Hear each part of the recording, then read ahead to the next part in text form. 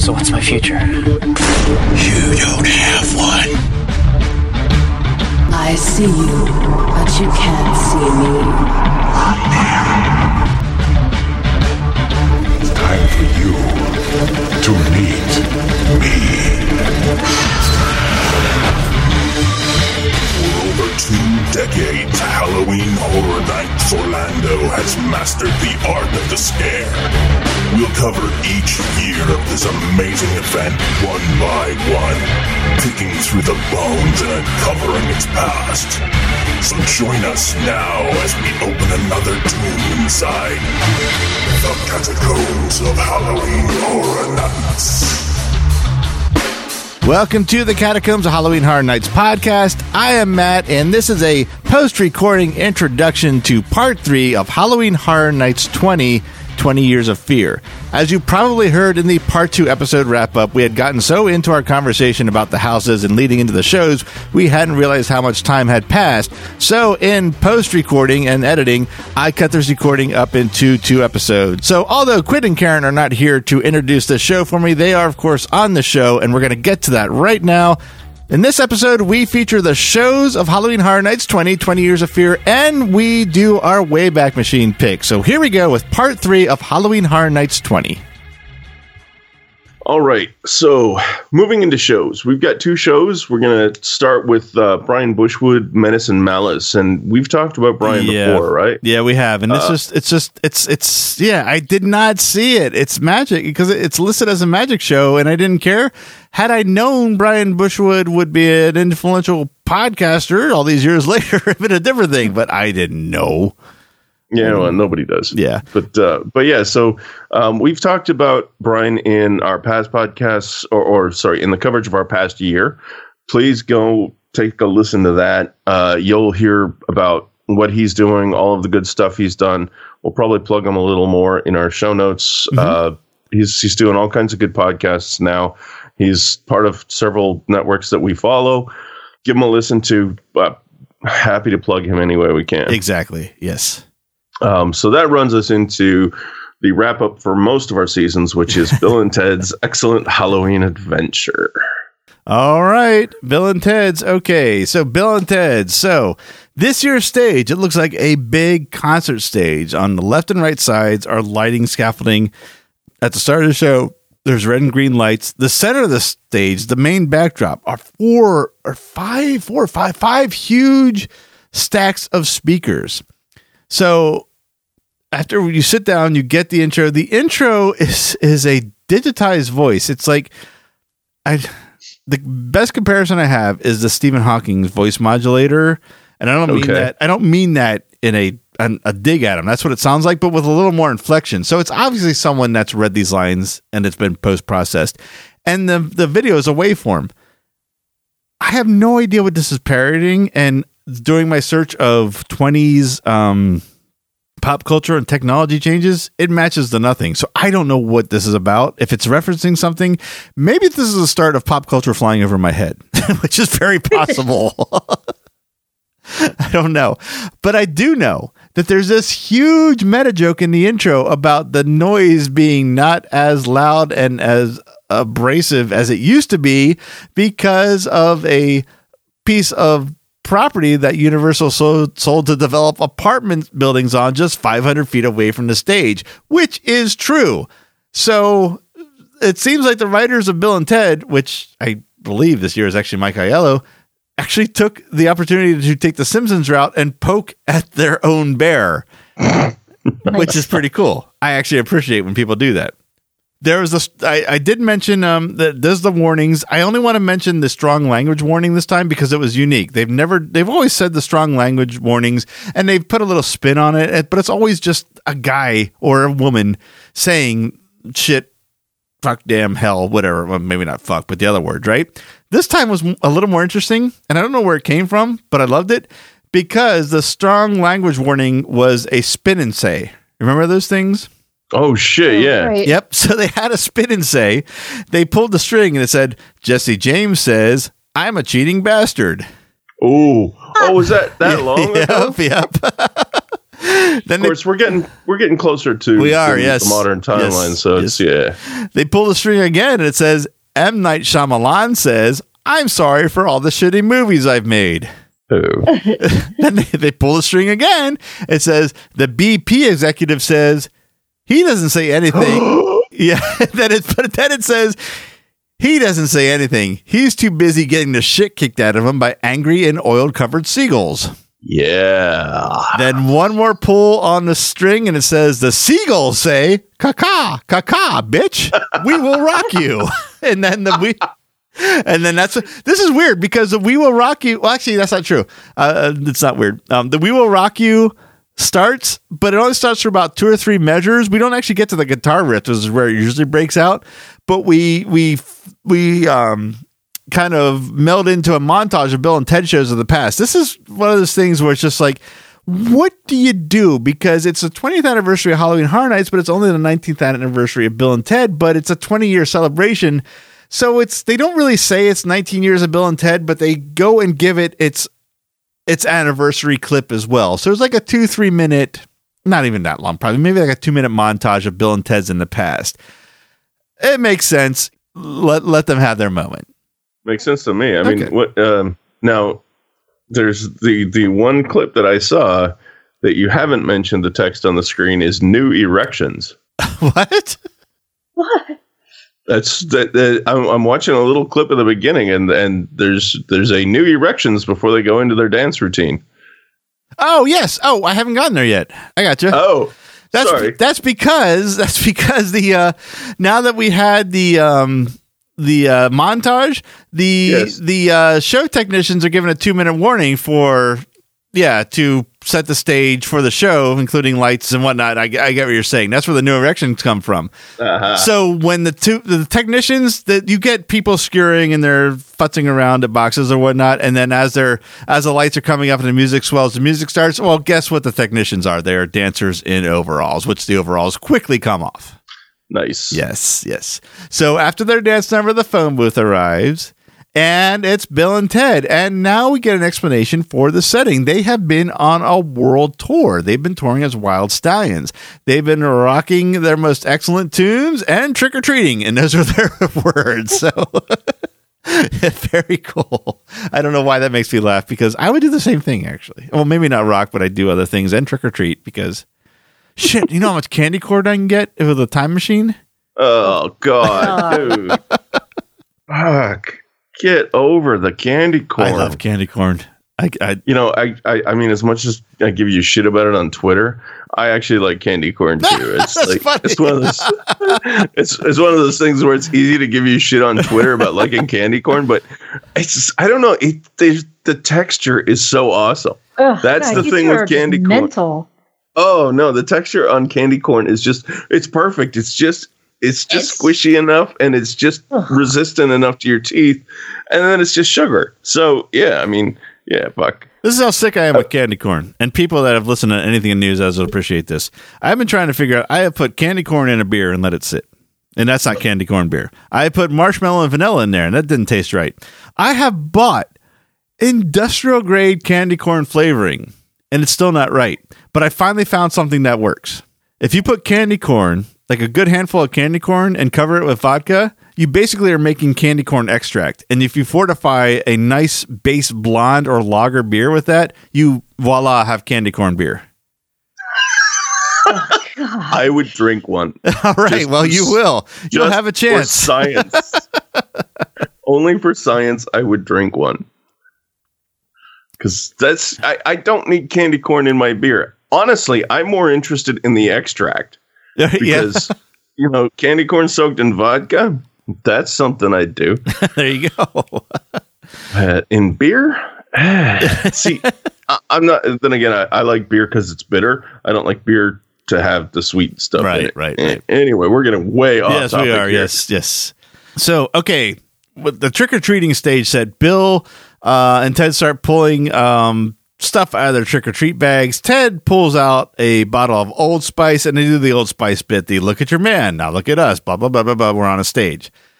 That is apparently the year this started. The I'm on a horse one. That's fine. I mean, it was funny then. Now it'd be old, but We're talking about it 7 years later. So, Bill, that shtick, the Old Spice shtick then was funny. Yeah, it was right.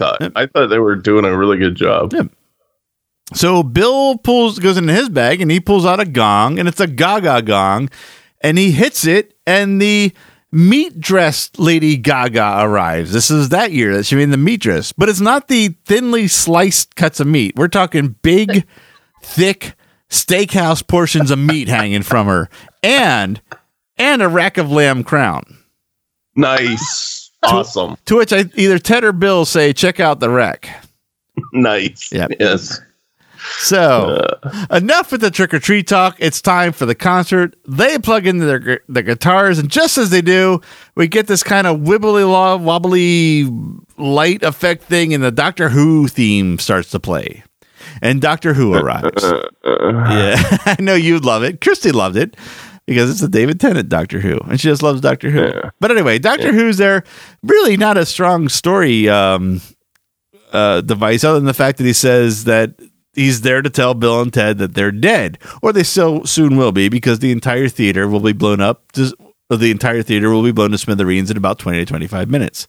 So the Doctor uses his sonic screwdriver to show them a quick glimpse of the future, and it's where Bill and Ted say, hey, we're totally dead. And that's about all the confirmation they need to realize that, yes, they're going to be dead in a little bit.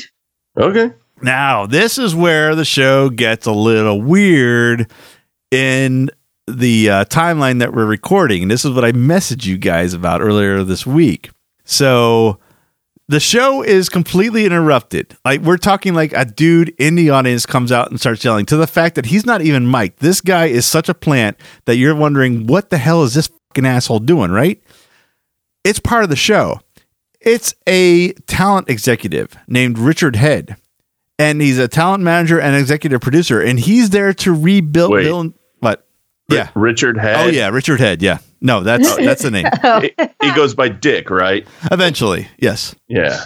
So he's a talent manager and executive producer, and he's there to rebuild Bill and Ted, but not with Bill and Ted. And Bill and Ted say, you can't do that. We have fans who are most triumphant. The crowd cheers. And then Dickhead says, like most Hollywood execs, I'm going to ignore them, and because you two are just too dated. Any other week that I wrote these notes would just run by these, but it happens to be on the heels of learning that Bill and Ted is done this year. It was a really weird timing thing to put these notes together. Ouch. Coincidentally, I have a fake Facebook account that is Richard Watt. Are you serious? Richard Watt. I do. Oh. He also goes by Dick. Nice. It's just too bizarre not to have mentioned, because fuck, what the hell? Oh, yeah. So this was weird putting that part of the notes together. So I went past that. Actually, that's about the last that really coincides with this, but I was like, wow. Ugh, that's weird. Yeah. So he's recasting. In this case, there's going to be a Bill and Ted show, but it's not going to be a Bill and Ted. So he's recasting, and we are introduced to the new Bill S. Preston Esquire, which is Justin Bieber. No. Oh, yeah. Yeah, he shows up a lot in our history of Halloween Horror Night. Our three histories. He's good for a laugh, I guess. And maybe not. Now we get the whole Justin Bieber introduction, get a couple jokes at his expense, and now it's time to meet the new Ted Theodore Logan. He arrives in the phone booth. Well, actually, he arrives in a time traveling something. We get the whole jets, and a box appears. It's not the phone booth because it's been changed. I'll get to who's in it first because they reveal the joke. It opens, and the new Ted Theodore Logan is Mike the Situation from Jersey Shore. Oh, God. That's the biggest reaction we got out of Karen in 2 episodes. Oh. Yep. And he's, of course, accompanied by Snooki. So this means, just because she's recognizing what you're talking about, that she's a Jersey Shore fan? No. How? I sense that she just tasted bile in the back of her throat. Yes. Yeah. Her proximity to the Jersey Shore makes it her way overexposed to it. Yeah. Oh, so she is the Jersey Shore. Oh, no. Even I will defend that one.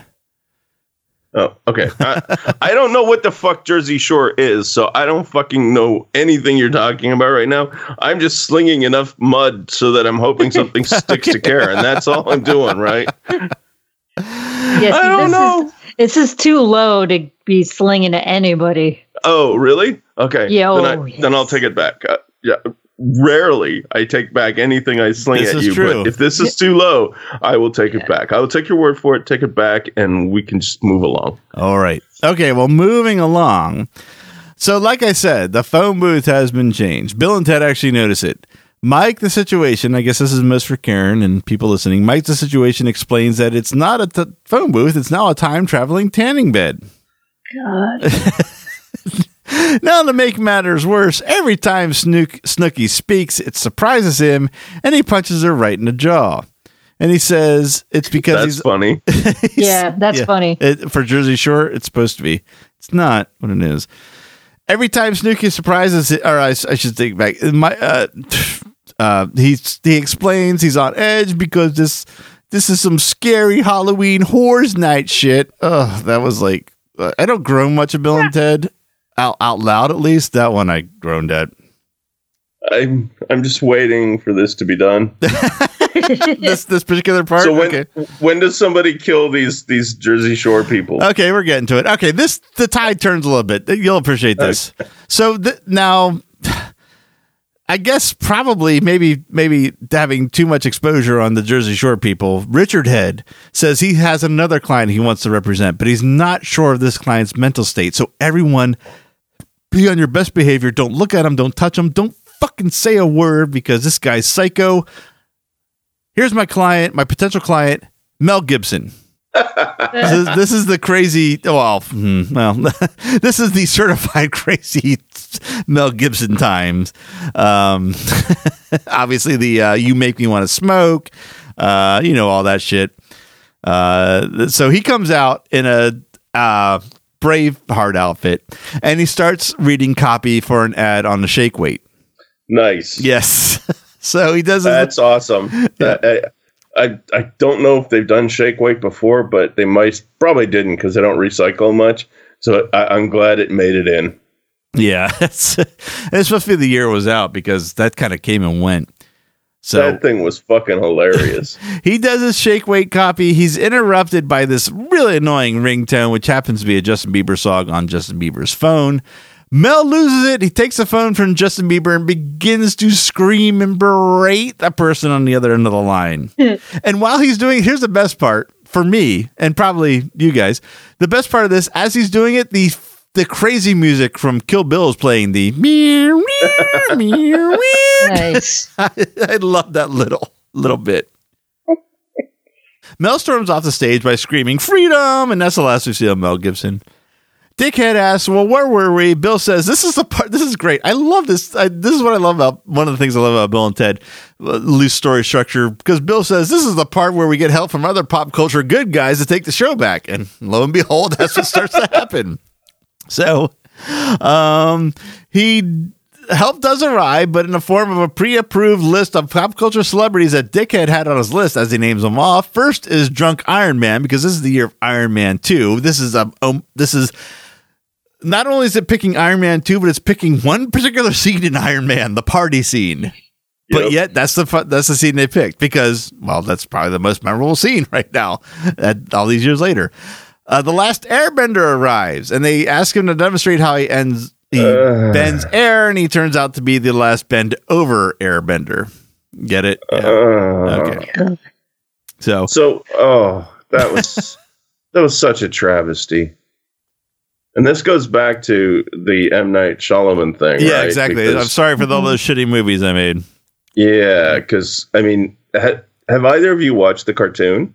Yes, The Last Airbender? I've seen some of it on Unami. Yeah, it's fantastic. I mean, it's directed at kids more than it is at adults, but the writing in it is really witty. I loved it. It's fantastic. And M. Night Shyamalan should go to his deathbed tomorrow for what he did to it. Now give me your unrestrained review. Oh, yeah, M. Night Shyamalan shall die by my hand. No, I mean, wait, what? Sorry. That was just fear talking. Even Loki jumped out of my hands and went fucking running. Anyway. So we got a couple other good guys that arrive. Woody from Toy Story, which is always, I mean, just the name is alone endless fodder for Bill and Ted. Hit Girl from... oh shit! What is that? Oh shit! Kick-Ass. Kick-Ass. Yeah, I don't know if it was one or two. Maybe one. I don't remember when it came out. So one of them. Edward and Jacob from Twilight. We've got a Twilight running theme for a couple years here now. So then they start to work together. They thwart Richard Head, and just about when they're going to execute their master plan, take out all the bad guys and take over the theater, the mastermind behind everything appears, and it's Dr. Evil. And at first I'm like, Dr. Evil, that's a little dated. And I'm like, oh my God, 20th anniversary. Who else would you have behind everything in Bill and Ted on your 20th anniversary? Of course it's got to be Dr. Evil. He's been behind so many great Bill and Teds. Yep. Yeah. So now this is where it's like, I really had to, I don't think I've done as much research on the subject as I have on the subject of the people involved in this, not Halloween Horror Nights. I do that almost daily, but for the people involved in this reference, I don't think I've done as much research on this as I have for this. Dr. Evil put an iPhone under everyone's seat and it's wired with explosives. When he sends the signal, kaboom, everyone blows up. I actually had to research this like to the date of airing to make sure this wasn't the reference I was hoping it was. It's not. The funny thing about this is that same year, 2010, in November, and it was absolutely positively November, I've triple verified it, November is when Oprah Winfrey gave everyone an iPad under their seat in the audience. Oh, shit. If she had just fucking done that in July, this would have been such a different show. Yeah. Well, did she steal that from Bill and Ted? No, I'm saying if she had done this in July... No, I'm saying... Did Oprah Winfrey see that show and steal this from Bill and Ted? Oh, I doubt that. No, I'm thinking I'm starting a conspiracy theory right now. Like I'm going to Reddit right now to start a conspiracy theory about this. I'm just thinking this is just too good to be true. How much fun would it have been to have Oprah Winfrey as the main villain? Oh shit, yeah. But it actually gets, in my opinion, because of my personal experience, a little better than that. Dr. Evil tries to send the signal, but it doesn't work. And why doesn't it work? Because it's the year of the iPhone, and he's one of the few victims of the grip of death and has no signal. Much like me, if you recall, Quint. I do recall.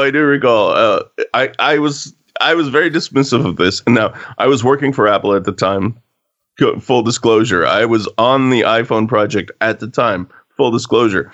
I could not reproduce this. Like I tried like over and over and over again. And it apparently only if you have a certain electricity signature in your body or something, a lot of the general population could reproduce this readily. And you were one of them. You saw it with your own eyes that same year. Oh, yeah. Yeah, I know. I went, I was like, huh. I didn't believe it until now because nobody I knew could reproduce it. And then Matt's like, oh, here, watch this. And puts his finger there. And I'm like, son of a bitch. Yep. Can I have your finger? Because I wanted to take it home, take it back to work and repro it. Now I was seeing this in Orlando, so I would have had to amputate the finger, but I didn't see a problem with that. I love the fact that was the thwart for the villain in this because I just felt a personal piece of vindication in that. And with that, everyone survives and it's time to celebrate and we dance and sing, of course, and that is the end of Bill and Ted. So pretty damn good Bill and Ted for me. I enjoyed it. Yeah, it sounds fun. Now, here's the weird thing.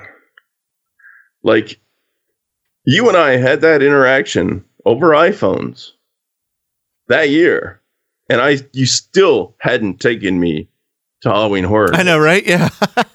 Like, this is a failure on your part as a friend. Yeah. Oh. Yeah.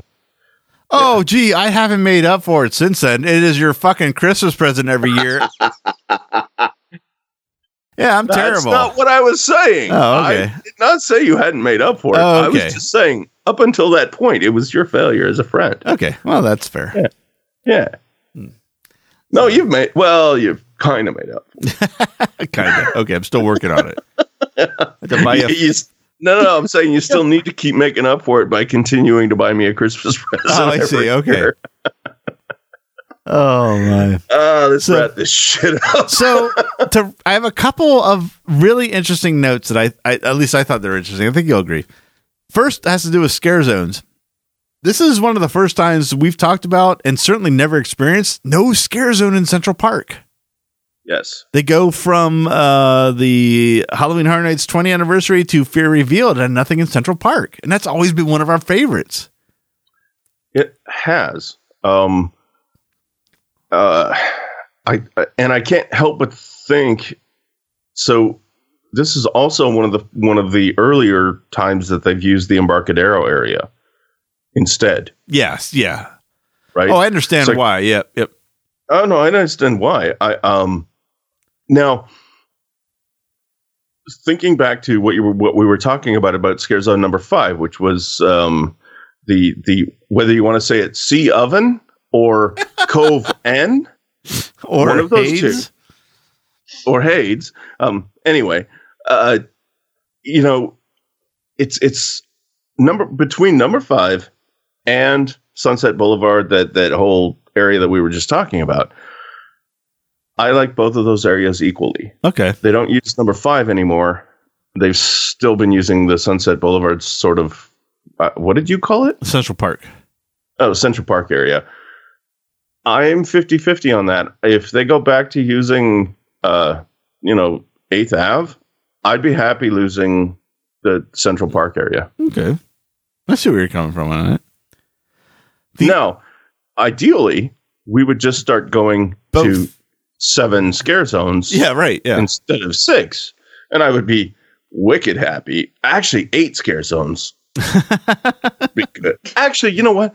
I would be really happy to see one year where they just said, sorry, we have taken every street, every walkway, every pathway, and turned it into a scare zone. If you're coming in, you're meat, right? Like if you're coming into this place, you are meat. There is no safe zone. There's no place where you can be okay. There is nothing you can do other than the queue line to save yourself. Everything is a scare zone. You gotta have somewhere where you can eat your twisted tater in peace.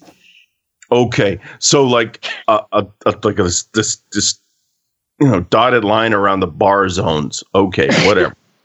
Okay, so that's half the. That's, it's funny. It's now you true. mentioned It's half the park. that is the one place you never get fucked with is in line at the bar. At a bar, yeah. Right, because they want money. Yeah, right. But I just want to I want to go to a Halloween Horror Nights where all bets are off. Other than the concession areas, you're fucked. They've had no safe zones, scare zones before. Have they? Yes, you've been to them. When? I think 21 is when it started.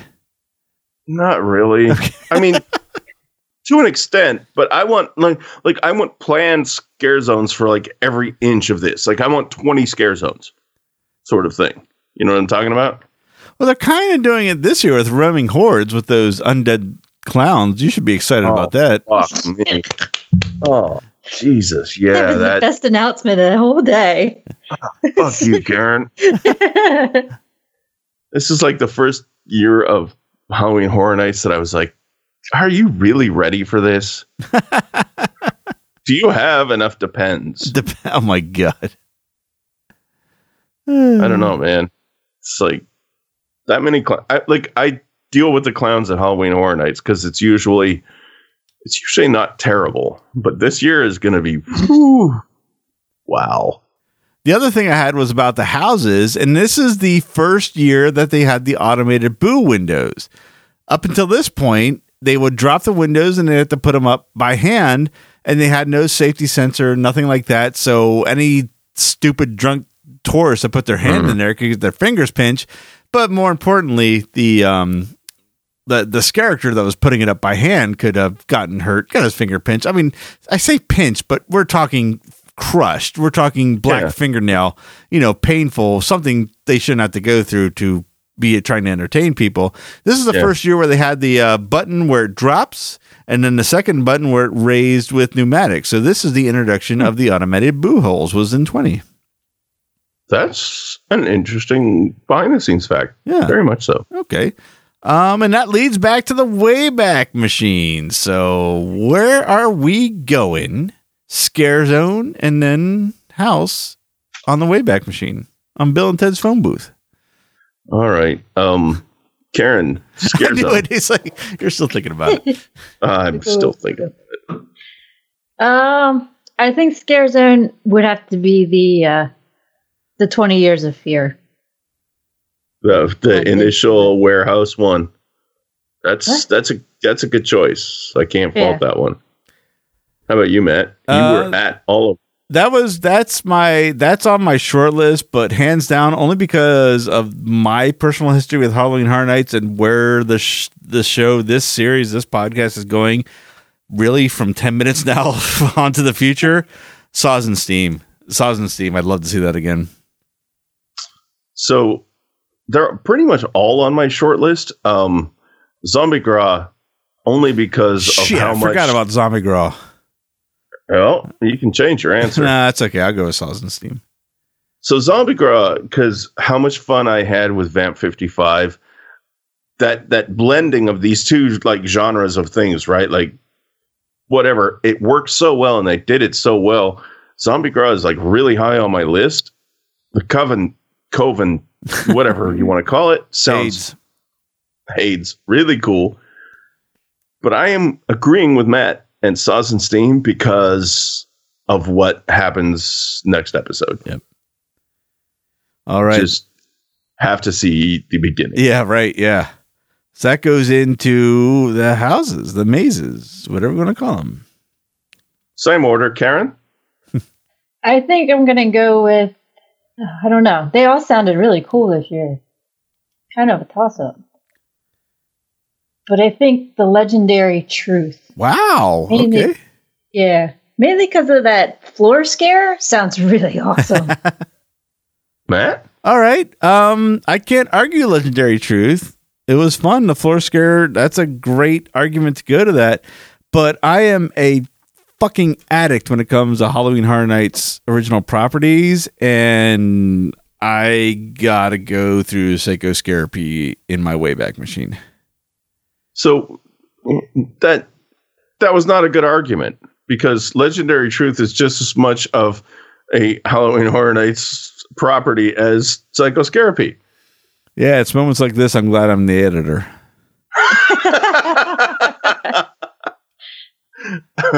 Because, yeah, okay, so those are the two that are on mine too, but fuck you. I hate to admit this, but I'm going to agree with Karen. Oh my God, you two are like... I know. Man. I'm going Legendary Truth, the Win.estate, estate, whatever the fuck it's called. AIDS. Because, yeah, AIDS. Because it just sounded like the sleeper of the whole bunch to me. Yeah. Oh, that's a great way to say it, actually. It was a sleeper, but then you went into it. It was like Texas Chainsaw. We all kind of, it's like, hey, yeah, it's really cool. Texas Chainsaw is a movie that holds up, but it's a house. There's so much other stuff. I'll see it and blah, blah, blah. And then like we fuck out of 26 going, fuck, Texas Chainsaw Massacre for the win, So it's like that I can relate it to that exactly. Yeah. So yeah, I'm begrudgingly agreeing with Karen. All right. And now I am going to go brush my teeth with bleach. All right. Well, that wraps up our coverage of 20. Before I forget to say it, with the Wayback Machine fresh on our mind, please let us know what you want to go back to. We got some great answers for 19. I'd love to see what people would like to see if they could go back to 20. So please message us any way you want on our Facebook page at NEOZAZ Podcast, on our Twitter page at NEOZAZ, or if you want to send us a email, you can reach us through our contact form at neozaz.com. You can also find our past episodes there. Our past episodes are, of course, on iTunes, Stitcher, Intune, and just about at least every podcast player I know of. So you should be able to find it pretty easily. Catacombs of Halloween Horror Nights, and of course, anything under NEOZAZ. So we will be back. As far as our regular coverage goes, we go into 21. I have been so looking forward to this moment. I've been looking forward to this moment since even pitching this idea to Quint. Yeah. Finally get to have one-on-one discussions, opinions divided. Discourse. Yes. We don't have to listen to your voice all the time. Yes, and then we're gonna have opinions divided on stuff, which is gonna be the fun of this, the corner this series is turning. Quint finally, we're at the year that Quint finally was introduced to Halloween Horror Nights, so everything changes on the show. I can't wait to get started. So, like I said, everything changes here, I think, for the better. Gonna be a lot of fun. Please stick with us for that. Tune in to the next episode. Thank you for listening to this episode. Thank you, Quint and Karen, for joining me on another epic run of another epic year of Halloween Horror Nights. Wouldn't have missed it. That's your answer, Karen? Yeah. It's been fun. There you go. All right. And thank you to everyone listening once again, and we'll see you in that next episode. Thank you for listening to the Catacombs of Halloween Horror Nights podcast. The Catacombs of Halloween Horror Nights is a NEOZAZ internet entertainment production. For more great podcasts and original entertainment, visit our website at neozaz.com. The Catacombs of Halloween Horror Nights is not affiliated with nor endorsed by Universal Studios Florida. All Halloween Horror Nights properties, icons, titles, events, and related items are property, trademark, and copyright Universal Studios or their respective trademark and copyright holders. For more Halloween Horror Nights coverage, follow us on Facebook at facebook.com/NeoZaz Podcast and follow our Twitter account at NeoZaz. To help support the series and all the work we do at NeoZaz, check out our Patreon page at patreon.com/NeoZaz. Thanks for listening.